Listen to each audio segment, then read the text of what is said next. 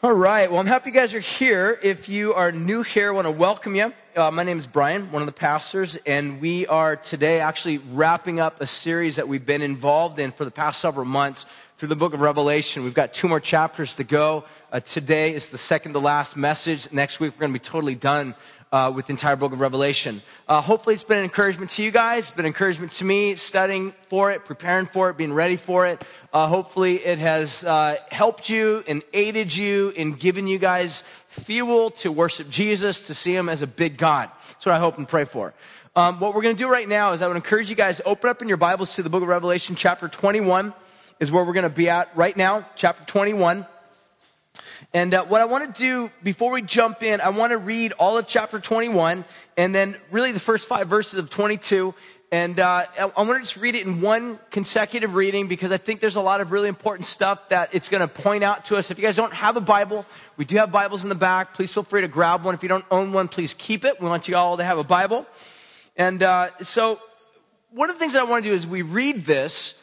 I want for you guys to use a sanctified imagination, all right? And here's what I mean. I think over the past, like maybe 15 to 25 years, the Christian church, at least in westernized America, has sort of reacted to a lot of new age thinking that's kind of focused on a type of paganism or a lot of meditation or imaging or visualization, things of that nature, which definitely may have some roots in paganism. But I think what's ended up happening is a lot of Christians have sort of overreacted to that and thought, we can't use our imagination for anything. We just can't imagine things. We can't vision things and understand things as they're written in the Bible. And what I'm trying to say is that when we read through this, I want you to at least have a sanctified imagination, to listen to the words that come off of the pages, listen to the sounds that are described, the voices that are talked about, the colors of the gemstones that are going to be described in here. And basically, in a nutshell, before we jump in, we're going to read about a period of time that has not yet happened, that's in the future, that John describes as a new heavens, a new earth, a new church or a new creation, a people, a brand new planet, a brand new city, a new Jerusalem that's going to be coming down from heaven from God. Everything will be made new. This really is the paradise or the idea or the picture of heaven that really all of us, to some degree, some way, shape, or form, we all long for in our hearts. Before we begin to read, what I want to do is I want to pray and just ask God to help us to understand this, to see this, that these would not just be mere words on a page, but that these really would be viewed as the words of God, as written down by a faithful pastor by the name of John, the beloved, one of Jesus' good, close friends, who faithfully had written down all that he had seen, preserved it, so that we can now read it here today, 2,000 years later, so that we can have some sort of glimpse as to what things will be like one day. So let's pray, and then we'll read through this, and then we'll begin to unpackage chapter 21 and try to understand this big concept, this big idea of what it means to have all things be made new. So let's pray. Father, we ask you right now that, Lord, in our culture, we confess that we are a culture of people that are fascinated with newness. We love things that are new. We hate things that are broken down, that get old, even if it's a couple weeks old. And Father, we recognize in a lot of ways it's because I think we're made in the image of Christ. We're made to look to you, who is always new. You are always new. You never grow old. God, you're beautiful, you're glorious. In a lot of ways, our desire to always have something that is full of beauty and glory is, again, a distant echo of something that had gone horribly wrong from the garden. How sin has entered the world, and how, God, we've just, ever since that point, have been confused as to really what is all glorious. And ever since then, Father, our hearts go out after all sorts of other gods and idols and concepts and pictures and perspectives. We turn our backs on you. So, Father, I pray right now that you would just help our eyes just to see you, help our ears to hear you, and that these words that we're going to read right now would not just be merely fairy tale or folklore or pithy statements. But God, I pray that they would be the words of life coming off the pages of your word into our hearts, opening our eyes, transforming our understanding of who you are and what your real true plan is upon this planet. We ask these things in Jesus' name. Amen. Revelation 21, verse 1 says this. And then I saw a new heaven and a new earth, for the first heaven and the first earth had passed away, and the sea was no more. And I saw the holy city, the new Jerusalem, coming down out of heaven from God, prepared as a bride, adorned for her husband. And I heard a loud voice from the throne saying, behold, the dwelling place of God is with man, and he will dwell with them, and they will be his people. And God himself will be their God. And he will wipe away every tear from their eyes. Death will be no more, neither will be any more mourning, or crying, or pain anymore, for the former things have passed away. And he who was seated upon the throne said, behold, I'm making all things new. And he said, write this down, for these words are trustworthy and true. And he said to me, it is done. I am the Alpha and the Omega, the beginning and the end. To the thirsty, I will give from the spring of water of life without payment. And to the one who conquers will have this heritage, and I will be his God, and he will be my son, daughter. But as for the cowardly, the faithless, the detestable, the murderers, sexually immoral, sorcerers, idolaters, liars, their portion will be in the lake that burns with fire and sulfur, which is the second death. And then came one of the seven angels who had the seven bowls full of seven last plagues.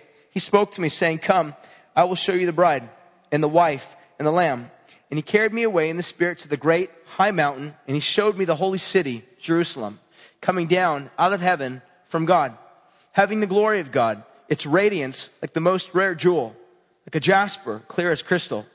Had a great high wall with 12 gates, and its gates 12 angels. And on the gates, the names of the 12 tribes of the sons of Israel were inscribed. And on the east, those gates. On the north, 3 gates. And on the south, 3 gates. And on the west, 3 gates. And the wall of the city had 12 foundations, and on them were 12 names, the 12 apostles of the Lamb. And the one who spoke to me had a measuring rod of gold to measure the city and its gates. And the city lies 4 square, its length, the same as its width. And he measured the city with a rod, 12,000 stadia. Its length, its width, height are equal. He also measured its wall, 144 cubits, as a human measurement, which also is an angel's measurement. And the wall was built of jasper, while the city was pure gold, clear as glass. The foundations of the wall of the city were adorned with every kind of jewel. The first was jasper, then sapphire, third, agate, the fourth, emerald, onyx, the sixth, carnelian, the seventh, chrysolite, the eighth, beryl, the ninth, topaz, the 10th, chrysoprase, the 11th, jacinth, the 12th, amethyst. And the 12 gates were 12 pearls, each of the gates made of a single pearl. And the street of the city was pure gold, as transparent as glass. And I saw no temple in the city, for its temple is the Lord God Almighty and the Lamb. The city had no need for sun or moon to shine, for the glory of God gives it light. And its lamp is the Lamb. By its light, all the nations walk. The kings of the earth will bring their glory into it, and the gates will never be shut by day, and there will be no night there. And they will bring into it the glory and the honor of the nations. But nothing unclean will ever enter it, nor anyone who does what is detestable or false, but only those whose names are written in the Lamb's book of life. Then the angel showed me a river of the water of life, bright as crystal, flowing from the throne of God and of the Lamb through the middle of the street in the city. Also, there on either side of the river, the tree of life, with its 12 kinds of fruit, yielding its fruit each month. The leaves of the tree were for the healing of the nation. No longer will there be anything accursed, but the throne of God and the Lamb will be in it, and his servants will worship him, and they will see his face. And his name will be on their foreheads, and night will be no more, and there will need no lamp or light or sun, for the Lord God will be their light, and they will reign forever and ever. What I want to basically talk about here today as we look at this, one of the elements that gets pointed out through the text is John writes about things that will be new. He says that there's a voice that he hears that says, in essence, behold, I make all things new. That part of God's plan, part of God's deal is to make all things new. It's one of the things I really want all of us to really kind of understand and comprehend is that really this sort of runs to the core of who we are. There's something about new things that really just, appeals to us. We're all about new things. I mean, we like 2.0s, 3.0s. We like upgrades, right? I mean, most of you guys know this past week, iPhone 4 came out. Some of you bought it, I know, and because I covet it. And the reality is that we like new things. We want new things. There's just something about things that are new that cause us to we got to get it. And here's the funny thing is that things that we might even have for just a couple weeks that were new at one point, they've got a very, very limited shelf life. They don't last very long. And within some very short period of time, maybe sometimes 2 weeks, maybe sometimes a couple months, they're already old again because something new has come out to replace it. And so therefore, we kind of start this whole cycle again. We're like, I need to raise more money. I need to work more hours because I got to get that new thing, new album, new car, new room addition, new skirt, new shoes, new shoelaces, whatever the case is. We're always looking for something new. It's just the reality. It's the way that we live.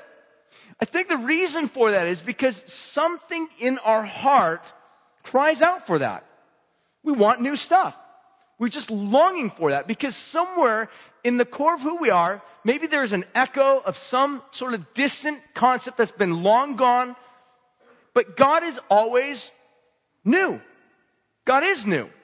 God naturally, whatever he touches, whatever he involves himself in, it becomes renewed. It becomes new. It becomes brand new. When God touches sinful people's hearts, it makes them new. When God shows up in a city, it becomes new. When Jesus comes and makes a covenant, it's a new covenant. God is into making things new.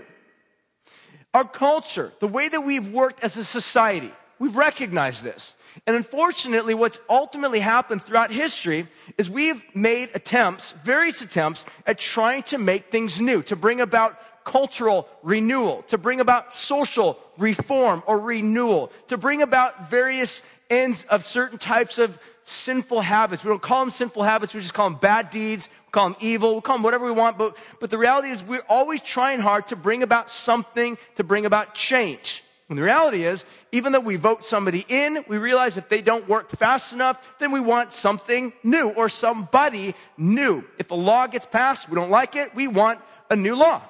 You guys get the idea? It's just the way that we are. And the point of the matter is that God is actually already working on a plan to renew all things. Before we jump in, I want to basically give you guys 4 ways to view history. And I think it's important to kind of have a grasp or understanding by one of the ways in which we view history, because really all of us kind of fit into one of these perspectives. All of us have one of these lenses by which we view the world around us. I'm going to give you basically 4 of them. It can be summarized in these ways. The first one is evolutionary. In other words, progressive. Not Darwinian evolution, but the idea of progressive. It's moving forward. It's advancing. It's the idea that this generation, we know a lot better than the former generation. We do things better than the former generation. In fact, we don't even need the older generation because we have better insights, better education, better understanding, better people, better systems, better structure, better culture. And one of the chief predominant sins of the concept of evolution or evolutionary progressive format of viewing the world is pride. We have this tendency or propensity to look at other cultures, other distant nations, or other distant people, even on the scale of history, and say, we know better. And there is a propensity of becoming very prideful. So when somebody within a system fights against it and says, I don't think this is really working. I don't think this law is going to be helpful. I don't think the system's going to be beneficial to the people. Well, there's obviously some sort of marginalization. People are kicked out. People are voted out. People are smeared. Their names get destroyed in the public. And that's basically what ends up happening. And so what's ultimately taken place, I think, as a result of this, during the time of, what we identify as sort of modernism or the age of enlightenment, is that humanism began to get kickstarted. Man began to realize that if we think a lot, if we put our minds to good work, we can create things like electricity or harness electricity and create things like light bulbs so we can have light at night. We work really hard. We can somehow maybe even invent a toaster or a toaster oven or something. Something to wash our clothes. We can invent a car, something to maybe drive a little bit faster than a horse. We can advance. And sort of the illusion is that we live in this mindset that we are a better culture than other cultures. And in some ways, there's a lot of truth to that. In some ways, the advances of technology have aided us. I mean, after all, we can cook a Hot Pocket a lot faster than we did 50 years ago because we've got microwaves. All right? But the reality is that we don't really find ourselves advancing that much, because all you got to do is look at the news and you begin to realize that even though we've been able to advance in certain ways of cultural conditions and structures and systems in terms of society, we've also advanced in terms of ways of killing people. We know how to kill out massive cities with one bomb. It's over. Biological warfare. We know how to basically destroy people faster, quicker than ever before. In a lot of ways, this is not advancing. This is, regress. This is not moving forward. In a lot of ways, this is sort of not evolution, it's de-evolution. It's moving backwards. And the reality is that evolutionary concept of progress, we're not really any better than we were. We just have some better ways to help ourselves think that things are a little bit better. We end up dying. And if anything, we just prolong our lives. And by prolonging our lives, we actually just continue to prolong our suffering. The second way of viewing this is sort of cyclical. This is the way that most cultures and religions have oftentimes throughout history have viewed things. It's the idea that things just keep being on this constant repetition, sort of like this cycle. It's why one of the major world religions, many of the major world religions have little circles. They have little worship circles. They've got, things that are sort of cyclical. It's the idea of you're in this cycle. It's the idea of karma. You just keep going around and around in this cycle. It's like in a cul-de-sac. You keep driving around, or you're on this treadmill. No matter how hard you work, how hard you move, the goal is to just try to get off of that treadmill. And if by some sort of act of miracle or by good, hard, strong works, you can maybe break the cycle and get off of the treadmill. And therefore, when you die, rather than coming back as a used car salesman, you come back as like protozoa. And that's about it. It's about as best as you can just hope things to get better for you. But the reality is, again, this is a perspective that oftentimes people have, that there's just this constant, endless cycle of repetition just keeps going on and on and on without really ever any progress. Sometimes you might progress as a culture, as a society, but then you regress for another handful of generations and progress again and again, you kick back and just keeps going and going and going. So a third way, it's just pure randomness. And I would say in a lot of ways that this is the culture and the lens by which our culture and our society views things. Things are just sort of random. We don't really know exactly why we're here, where we're going, what life is all about. But the reality is that if you've got the goods, if you've got the means, if you've got the abilities, then you might as well just live it up and enjoy it. Remember when Paul the apostle went to Athens? He went to this particular place called Mars Hill. And when he had ascended in this particular area, there's this large group of people that were talking. One of the groups of people that he addressed was a group of people called the Epicureans. And this is sort of the mentality that the Epicureans had. Oftentimes Epicureans get viewed as being hedonistic, meaning they just indulge themselves in the life around them. But the reason why they indulge themselves in life around them is because they sort of have this philosophic idea of the world around them. That everything's just sort of random. If there was a God, we certainly don't know him. If there was a God who created all things, he's definitely not here. He made the world and he's split. He's no longer here. Everything is just sort of given over to randomness. Earthquakes happen just because. Tsunamis happen. People die because they built their house too close to the water. It's their fault. Should have done that. All sorts of things just sort of happen by randomness. And so the typical mentality that kind of arises out of this is that if you've got goods, think about it this way. If you're an aristocrat living first century, Epicureanism was wonderful. Because it was your license to have as much sex as you want, to eat as much food as you want, to drink as much wine as you want, to spend as much money as you want, to buy as much land as you want, to control as many slaves as you want. Because at the end of the day, if you're going to die, if everything's futile, if everything's going to break down, if everything is just randomness, pure randomness, you might as well go down grabbing as much as you can and have some enjoyment by the way. Here's the problem, and it's still really the problem today, is that not everybody has a lot of money. A lot of people kind of find themselves in sort of a difficult place in life. In other words, if you're just sort of the average Joe that kind of works a minimum wage job, you've got a horrible subcompact car that barely starts up periodic, you have to live in a trailer park, your girlfriend's ugly, you don't have any education, you're barely literate, and you play video games all day long. If that's all that you have in life, you can't even apply for any types of Medicaid or anything like that. Your life is just horrible, and you don't have any means of getting out of that. And everything's just random, you might as well just die. You might as well just commit suicide. Drink the poison hemlock, end it. All right? That's the mentality. So it either leads to fatalism or materialism. That's the idea of randomness. In a lot of ways, that's the way our world lives. And that's, I think personally, one of the reasons why our culture in 21st century America is probably one of the most medicated nations in the world. And I realize there are certain circumstances where people need medication. We just talked about that. My good friend who's going through this situation right now absolutely needs help in these particular areas. But the reality is aside from chemical imbalances, aside from other certain things that may be going on in the physicality of a human being, maybe some of the reasons why there's so much depression, so much just, despair is because of bad theology. I mean, it simply boils down to that. Maybe one of the reasons why there is so much despair in the world in which we live in is because we have a lens by which we're viewing the world and history around us in a way that just removes God. And there's nothing but despair or materialism. The fourth way is to basically view things in terms of biblical perspective. And what I mean by that is that God is in the place of working through all things, involving himself in creation. And on the work, part of this is he enters into his world in which he created and is seeking to bring about restoration. And just like we had just read, there will come a day that history is sort of this line. It starts from God. It goes throughout all history. Yes, there's ups. Yes, there's down. Yes, there's moments of progress. Yes, there's moments of regress. But all of it's going somewhere.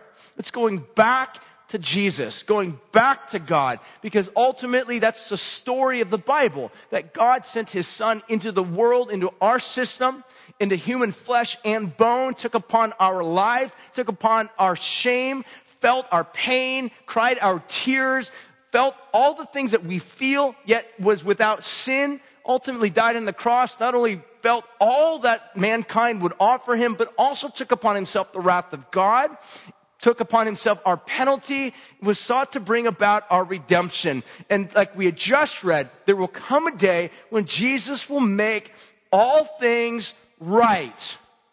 That's the beauty of this. So I want you to think about it in those terms. There's at least four ways, and again, I know this is kind of broad stroking, but at least those four ways of viewing that. So what I want to do now is I want you to just understand that as we begin to look at this, God is interested in making things new. We're going to take a look at basically three things that God makes new in chapter 21. The first thing we're going to take a look at is he creates a new heaven and a new earth. Verses 1 and 2. Secondly, we're going to see he creates a new people of God. And thirdly, a new city or the new Jerusalem as it's defined. So the first thing is this. The new heaven is what we're going to look at. The new heaven. Take a look at verses 1 and 2 again. It says this. And then I saw a new heaven, a new earth, for the first heaven and the first earth had passed away, and the sea was no more. Now, I'm going to pause right here and just say something like, when I was a brand new Christian, I was probably about 18, 17 years old, somewhere around there. I remember reading this passage. I grew up in Huntington Beach. I started surfing when I was age 13. Took a bus to the beach all the time. I was the guy on the bus first time in the morning at 5:30, surfboard hanging there. Back in the days, you just had to hold it in front of you. Everybody hated getting on the bus because there was no place to sit.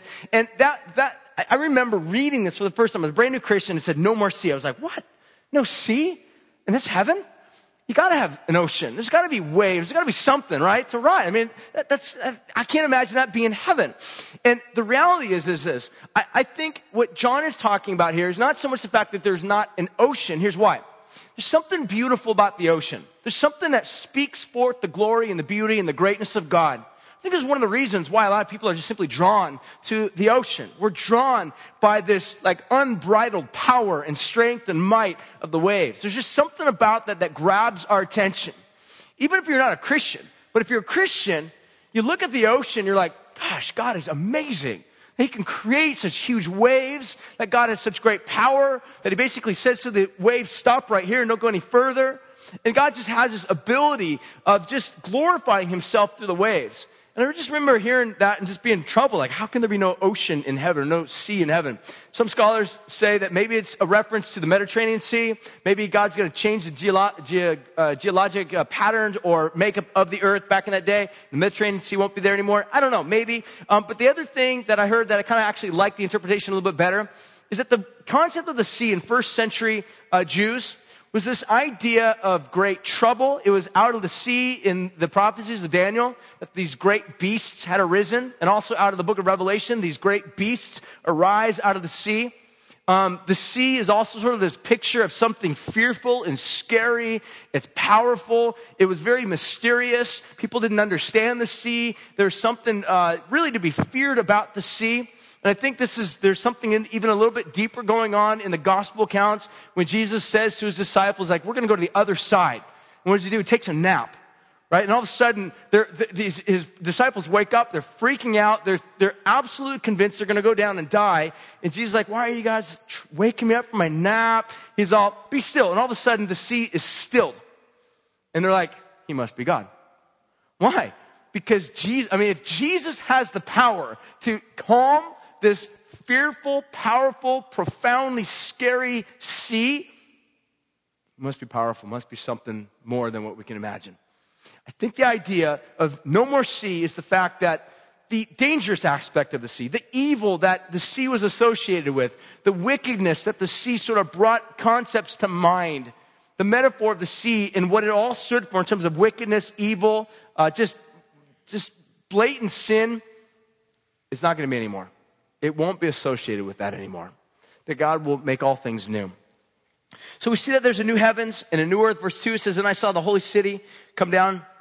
And we'll look at that in just a second here. But the first thing I want you to notice, in Romans chapter 8, verse 19, I want you guys to turn there real quick. Romans chapter 8, I'm going to read this verse real quickly here.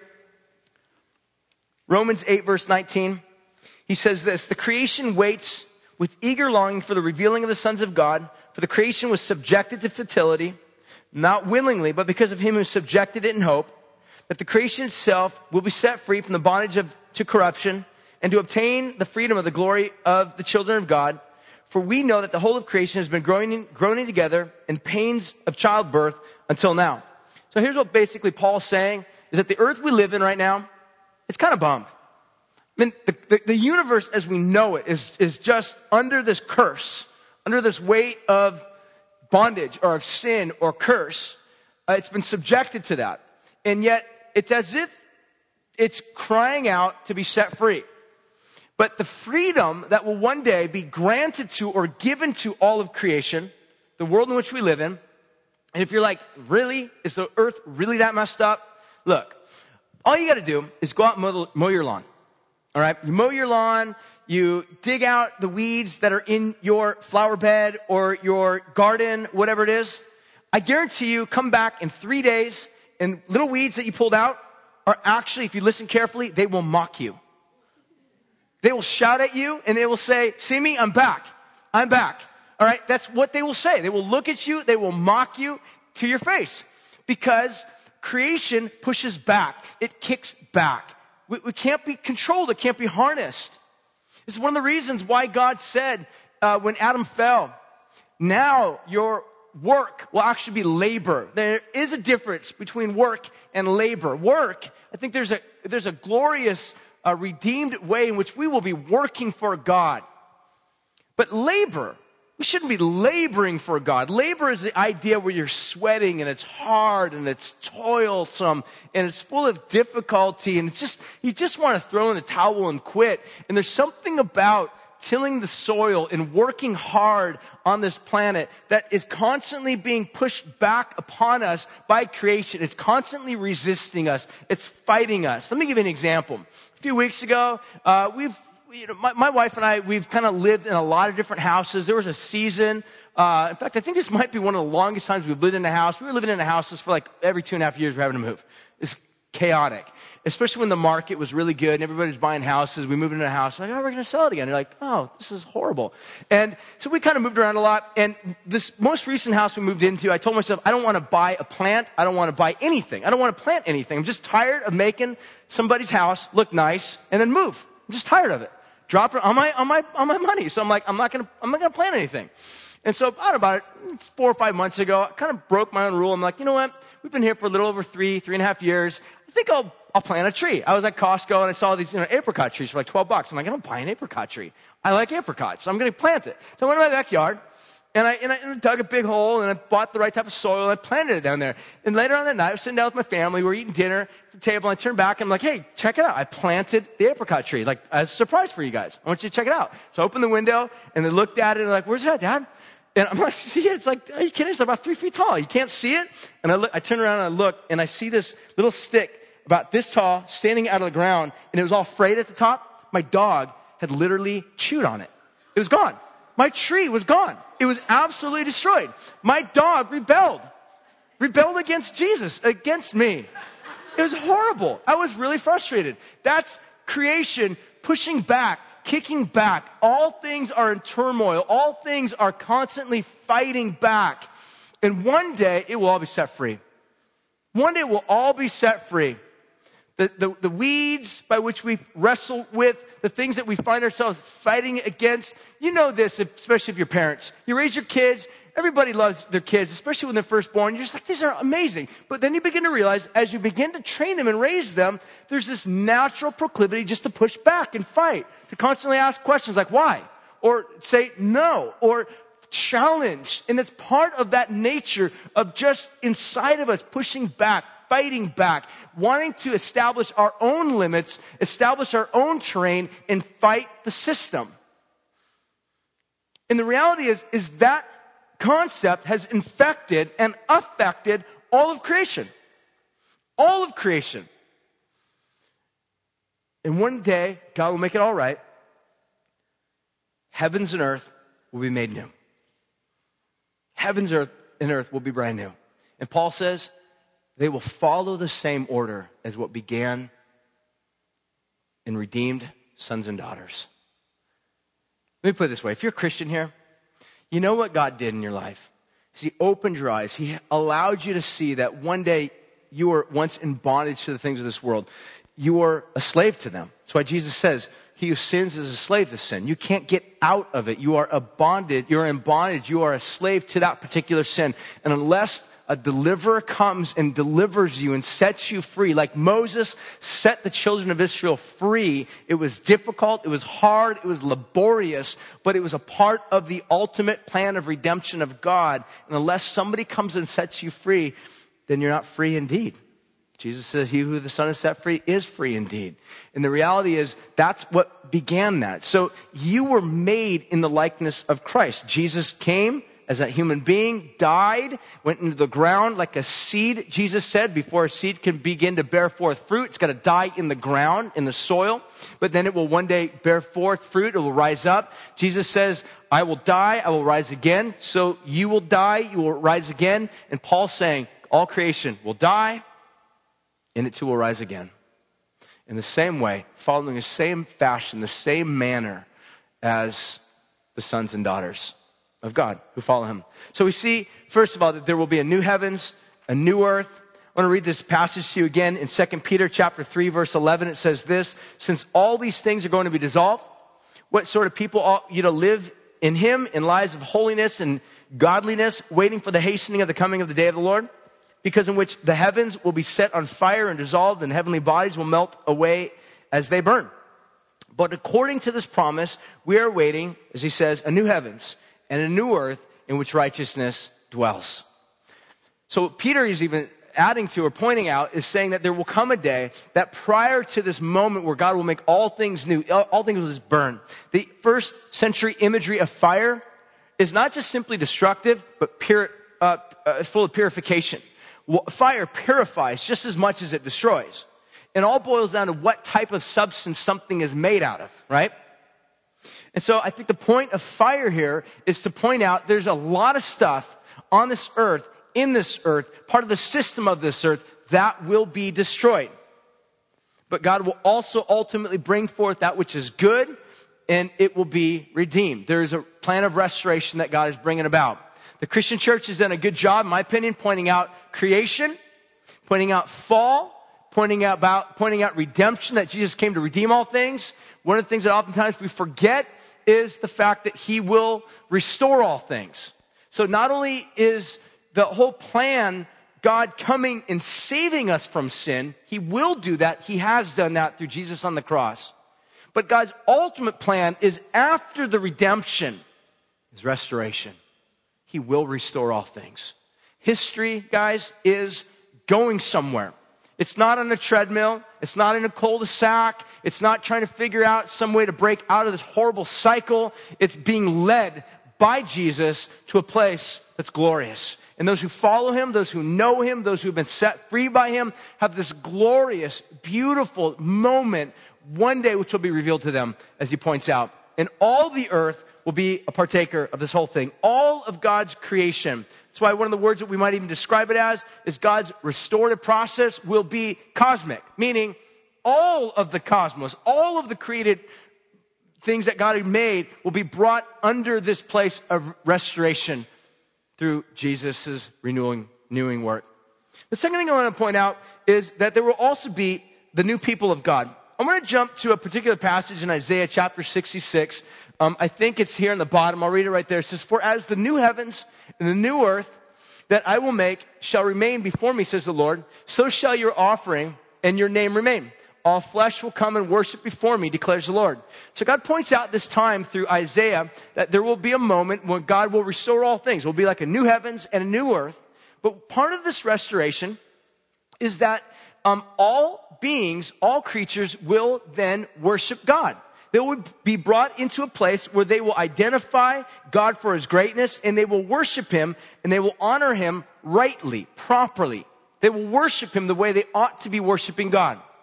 Here's a point that I want to make. This is sort of the big idea of the text I think is trying to be conveyed. It's this.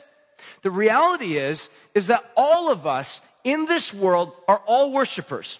All of us. You might even be someone that's like, I'm not religious. I don't go to church. I don't believe in God. You might even be someone like, I'm an atheist. But the reality is every human being worships. That's the point. All of us are worshipers. And the reality is what God is doing, part of this restorative process, is one day he will bring about the place in the presence where he will be there and we will actually worship him properly. And here's what I mean. Part of the problem, part of the reason why sin is so damning and so destructive is not just because of its actions. I mean, sin is oftentimes doing things. It's identified as sins of commission, meaning committing something, doing something evil, hurting somebody's feelings, stealing something, lusting after somebody who's not your spouse. It is sins of commission. It's also sins of omission, meaning we don't do certain things that we ought to be doing. But at the core, at the root of all of that action of commission or inaction of omission is idolatry. It's a worship issue. Everything in our lives can be traced back to a worship issue. Things that have to do with sinfulness, things that have to do with breakdown, things that have to do with brokenness in our lives, tears that we cry, death that's oftentimes there, oftentimes can be traced back to some sort of a worship issue. Either we have not worshiped God rightly and we brought pain and hurt and injury upon ourselves, or somebody else in our lives did not worship God properly and their sin of activity or inactivity brought about pain and destruction and hurt in my life. Let me tell you exactly what I mean. The real issue that's at heart, John Calvin, one of the great reformers, basically described it like this. He says, our hearts are really a factory of idols. Meaning we constantly are looking for something new to value, by which we can now devote ourselves to, we can devote our energy to, our strength, our worship, our money. And really at the end of the day, those idols in our lives are things that we value with all of our strength and might. We worship them. It's really a worship issue. Here's a couple examples of some random types of idols. It could be a spouse. It could be a job. It could be a job performance. It could be a hobby. It can be season tickets. It could be your dog. It can be your child. It could be your boyfriend, your girlfriend, your house, the type of car you drive, the types of clothes that you wear. You get the idea? We are worshipers. We place value on things that really are not self-renewing. They have shelf lives. They die. They break down. They rust and they corrode. And we find ourselves oftentimes looking for something new to devote ourselves to.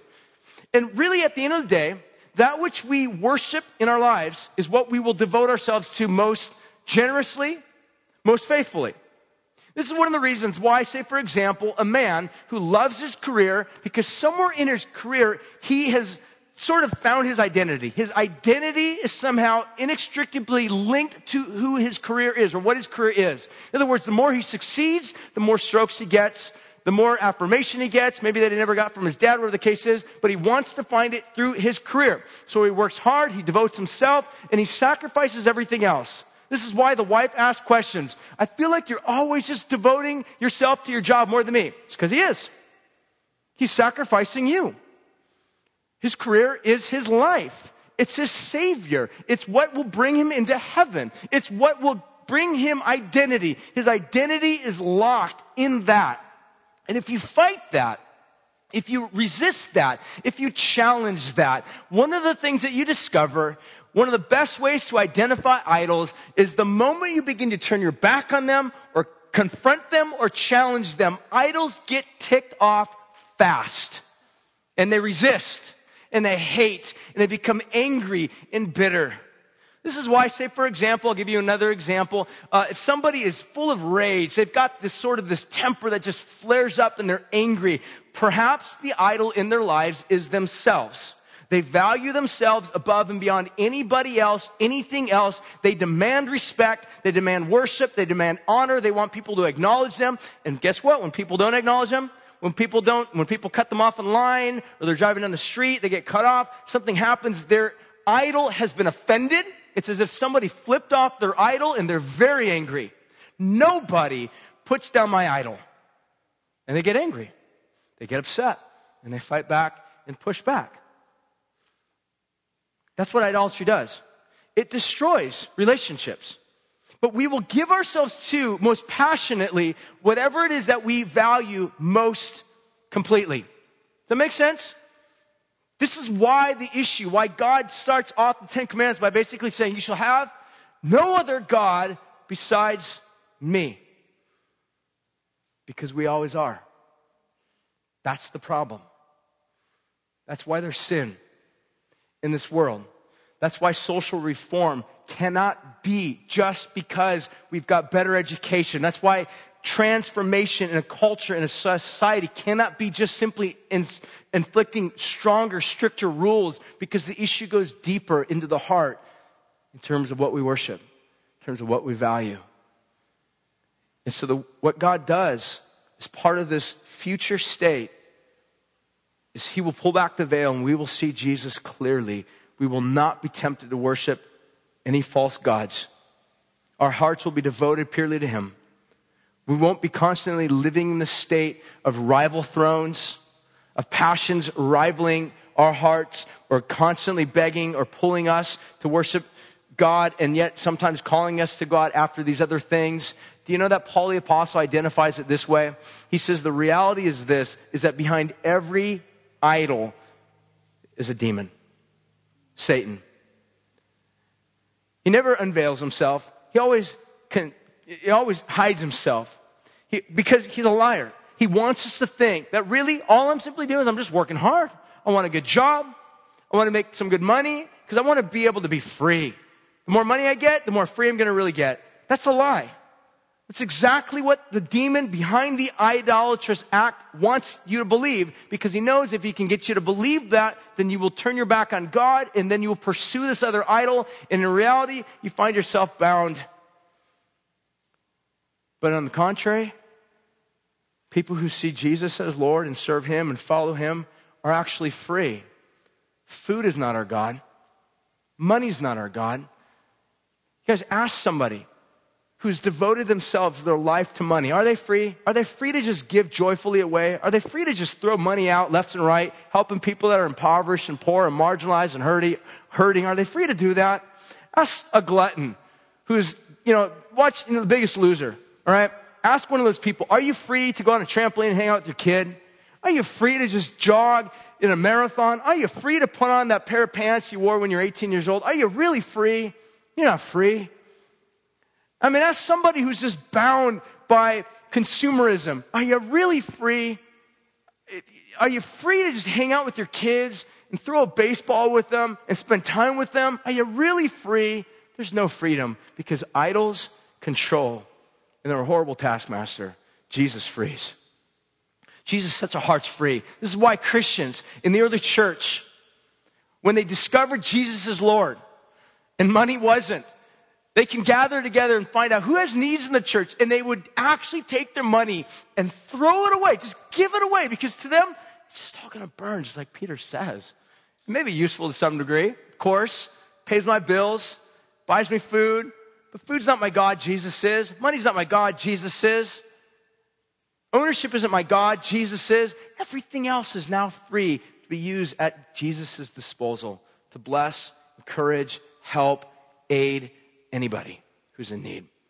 And the Bible basically is pointing out here that there will come a day when Jesus will set us free, and there will be this clear understanding that we'll be a new creation, new people made in the image of God. Listen to a couple of verses real quick, and we'll wrap this up. Ephesians chapter 4, verse 24 says this. He put on the new self.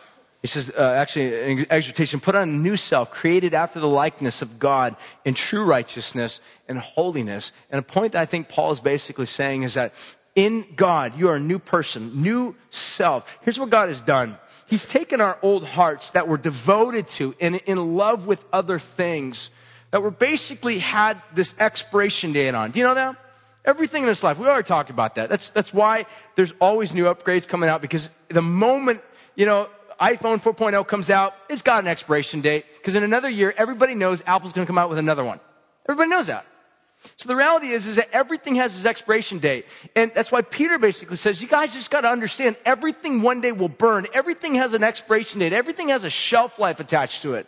So if we can somehow get into our mind that everything in this world is nothing more than kindling, that is one day waiting for King Jesus to set the fire to. It'll be one big bonfire.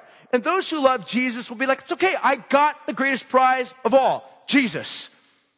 And others who are watching their whole life literally go up in smoke will weep. One of the best, surest tests to determine whether or not we're idolatrous or not is by asking yourself, what are those things in your life that you are completely devoted to, that your identity is bound up in, and should it be taken away? Should it die? Should it pass away? Should it move on? Should it be gone? Should it vanish? How would you respond? If it's just a good thing, you'll be sad, you'll be bummed, you'll be hurt. But if it's a God thing, your life will be devastated. You'll feel like dying. You'll feel like ending your life. You can't go on. Good things, elevated to God things, become very evil things quickly.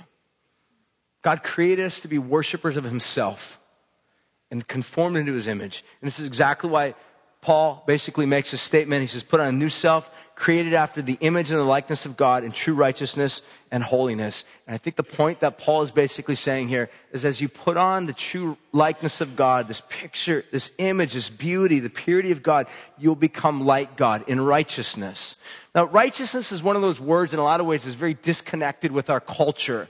If you've grown up in churches, unfortunately, it's one of those words that gets hijacked by very religious people, and they use it and they contort it and they turn it into this big list of saying righteousness means wearing a certain type of clothes. Righteousness means only listen to Christian music. Righteousness means making sure you have a Thomas Kincaid painting. Righteousness means making sure you have Christian t-shirts. Righteousness means whatever. And you can go down this list, and if you break anything on that list, you'll be sure to be pointed out because you are now a heretic. You broke the list. I'd like for you to think about what righteousness is in a different way. If righteousness really is not a list, righteousness is a person. It's Jesus. It's Jesus. Jesus is righteous. And when we fix our minds and our eyes and our understanding upon who Jesus is, my greatest desire for you is that you would not be religious, but that you would be righteous. That you would be like Jesus. And in being like Jesus, you will become God-like. You will be like God. Loving, pure, holy people who love one another, who serve one another when there's needs in the body of Christ. Rather than moving away and running away and closing our eyes and not wanting to hear, we actually run to. We absorb others hurting into our midst to save and help and love and cherish and bind, take care of. That's what God is. And God will one day renew a new people after his image, after his likeness, and it will be glorious. And he basically makes a statement. He says, all the things that were associated with the former way of life on this earth will be done away with. That's why he says there'll be no more tears, no more mourning, no more pain, no more hardship, no more difficulty in that particular sense, the way we've associated and understood difficulty or death. And then he gives another list in verse 8. He talks about those who are full of cowardice and faithless and detestable and murderous and sexually immoral and sorcerers and idolaters and liars. They won't have any part of God's kingdom. And the reason why these things I think are interconnected is because obviously those things that have to do with sinful practices do bring about pain. A woman who's raped does feel great sorrow and pain and defilement in her body and in her soul. A child who's been molested feels horrible. And he's saying that there will come a day when all of this will be no longer, will be no more. In fact, it even goes so far as to say that God himself will actually, by his own finger, the very finger which carved into the 2 tablets of stone, the law, will wipe away your tears. That's how great our God is.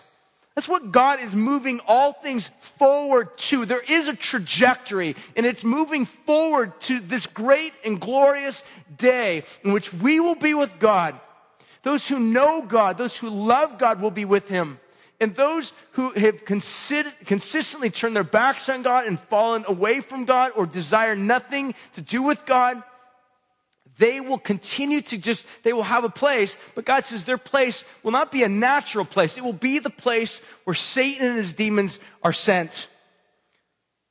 I mean, you got to understand this.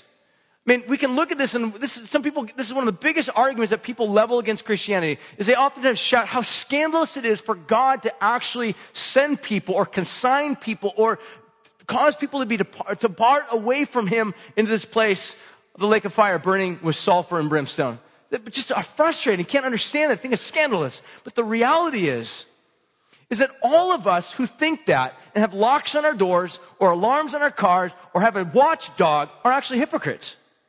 Because reality is none of us will just open the door of our house to anybody, do we? None of us. I mean, imagine Thanksgiving Day. Would you open your door to any scandalous, weird, nut job, thief, pervert into your house and have dinner with them? Probably not. They're not welcome in your house. Why? Because they may pose a threat against your family and your loved ones. It's your house. In the same way, why is it so scandalous for God to say, no, my house will be a house that's protected, that's full of righteousness, full of life-giving people who have their hearts and minds washed and cleansed to follow me. That's the picture. The real scandal is not that God would dismiss some people, but the real scandal is that God would accept any. That's the real scandal. And that's the future that we have looking forward to us, is that one day God will restore all things, new heavens, new earth, new people of God, and a new city. The city, I'm not even going to read it. You guys can read it on your own. I've already read through it, but the picture is just glorious. It's beautiful. It's a picture of a new society under God's reign, where God is king. God's people will serve him and be with him. And I love the picture, and I'll finish with this thought, is in the center of that city, that new society, that new place, no temple, no place where you go to, no sacred space, no sacred place, no temple, because God will be everywhere. There's an amazing verse in the book of Habakkuk, and it says, as surely as the waters cover the earth, so will the glory of God cover the earth. There's another verse in the Old Testament. It describes there will come a day when God will gather together his people, and it says he will rejoice over them with loud singing. Can you imagine that? What the picture must be like in this day of renewed heaven, renewed earth, renewed people of God, renewed city, singing renewed songs to a great and mighty king. And at the end of that supper, God himself will stand up and rejoice over his children with loud singing. I promise you, Calvary Slow, you follow Christ, you will be there. God will wipe away the tears of shame, the tears of pain, the tears of defilement. Jesus said it once, it is finished. The price of sin has been paid. God will say it again in the end. All things will become new. And he will say it and declare it, and it will be. I hope you understand who you worship. I hope and pray that this concept, this picture, this idea of what you worship, you take this seriously. Your entire life, your entire destiny, your entire future is affected by it. Who do you worship today? What do you call God? What do you devote your time, energy, talents, treasure, money, attention, affection to? Whatever that is, that's your God. That's your God. Your God will either destroy you and leave you because they'll be extinguished. There's an expiration date somewhere on there. If it's the God of heaven and earth, who's infinite and almighty and all-powerful, he will never let you go, never let you down. Instead, he will make all things new. I hope you know this God. We're going to respond. We're going to sing, and Evan coming up and lead us in some worship. What I want for us to do right now is I want us to think about and worship and consider the beauty of Christ. Consider what you worship in your life right now. Consider what you devote yourself to. What you give yourself to, your time to, your treasure to, all that you are to. And if it's not Jesus, I encourage you, I invite you, I welcome you to confess your sin, to confess false worship to God. Confess it to him. Ask him to wash you and cleanse you. All of us have been idolaters. Christians are not perfect. We still tamper with idolatry. This is why John, the beloved apostle who wrote this great book, at the very end, basically said, my little children, keep yourselves from idols. The propensity and the proclivity is still there. That's the most frustrating thing for me personally as a child of God, is my heart's always divided. Always. I'm always wrestling with what treasure will I devote my time, energy, talents, and money to. But one day, my heart and soul and mind will be singular upon God alone. God will be in the midst of the city, in the midst of all, and he will be our light, and we will worship him, and we will love him and serve him purely, the way that we were intended to. I'm going to pray. We're going to respond. We'll partake of communion. As we partake of communion, one of the things I encourage you guys to think about is Jesus gave this meal, and he did it so in two ways. One, he wanted us to always look back and remember what he did for us on the cross. But it's a meal that also points forward. And he talks about how each time you eat of this, do this in remembrance of me until I come again. It's the picture that one day Jesus will come again, and we will sit down and we will be in heaven with him in his presence, and we will enjoy a meal with King Jesus. We will sit with King Jesus and have a meal with him. So as you partake of the bread and drink the cup, I want you to remember the fact, the reason why one day you will sit with King Jesus and have a meal with him is because of the cross in which he laid his life down and died for you. If you're here and you're not a Christian, I invite you to trust in Christ today, to confess your sin to him, to ask him to wash you, to cleanse you, to purify your heart, and he'll wash you. We're going to give our tithes and our offerings. If you're one of our guests, please don't feel any obligation to give. This is a way for us to give back joyfully. If you're part of this church, you call this your family, your home, you can give back joyfully because you love Jesus and you want to be generous just like God's a generous giver himself. So I'm going to pray. We'll sing. We'll worship. If you're here and you got your kids in children's ministry, please, if you could get a chance, just, go relieve the people that are working really hard. You can bring your kids in here if you want. Just make sure that, you are able to lovingly guide them and lead them if they get a little bit rambunctious. It's fine. You're in charge now. And I invite you to bring them in, have communion with them, partake, worship Jesus together with them. I'm going to pray, we'll sing, we'll give, partake of communion, confess sin, and exalt Jesus. Jesus, thank you that one day you will come and rule and reign as King of Kings and as Lord of Lords. You will make all things new. God, thank you even right now.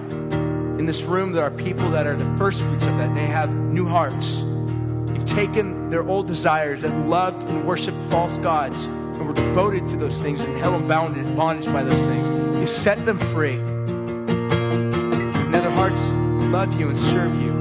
It's only a work that you can do. So, Father, we pray right now that you be exalted and glorified in our time. Let our song raise to you because you're a good God.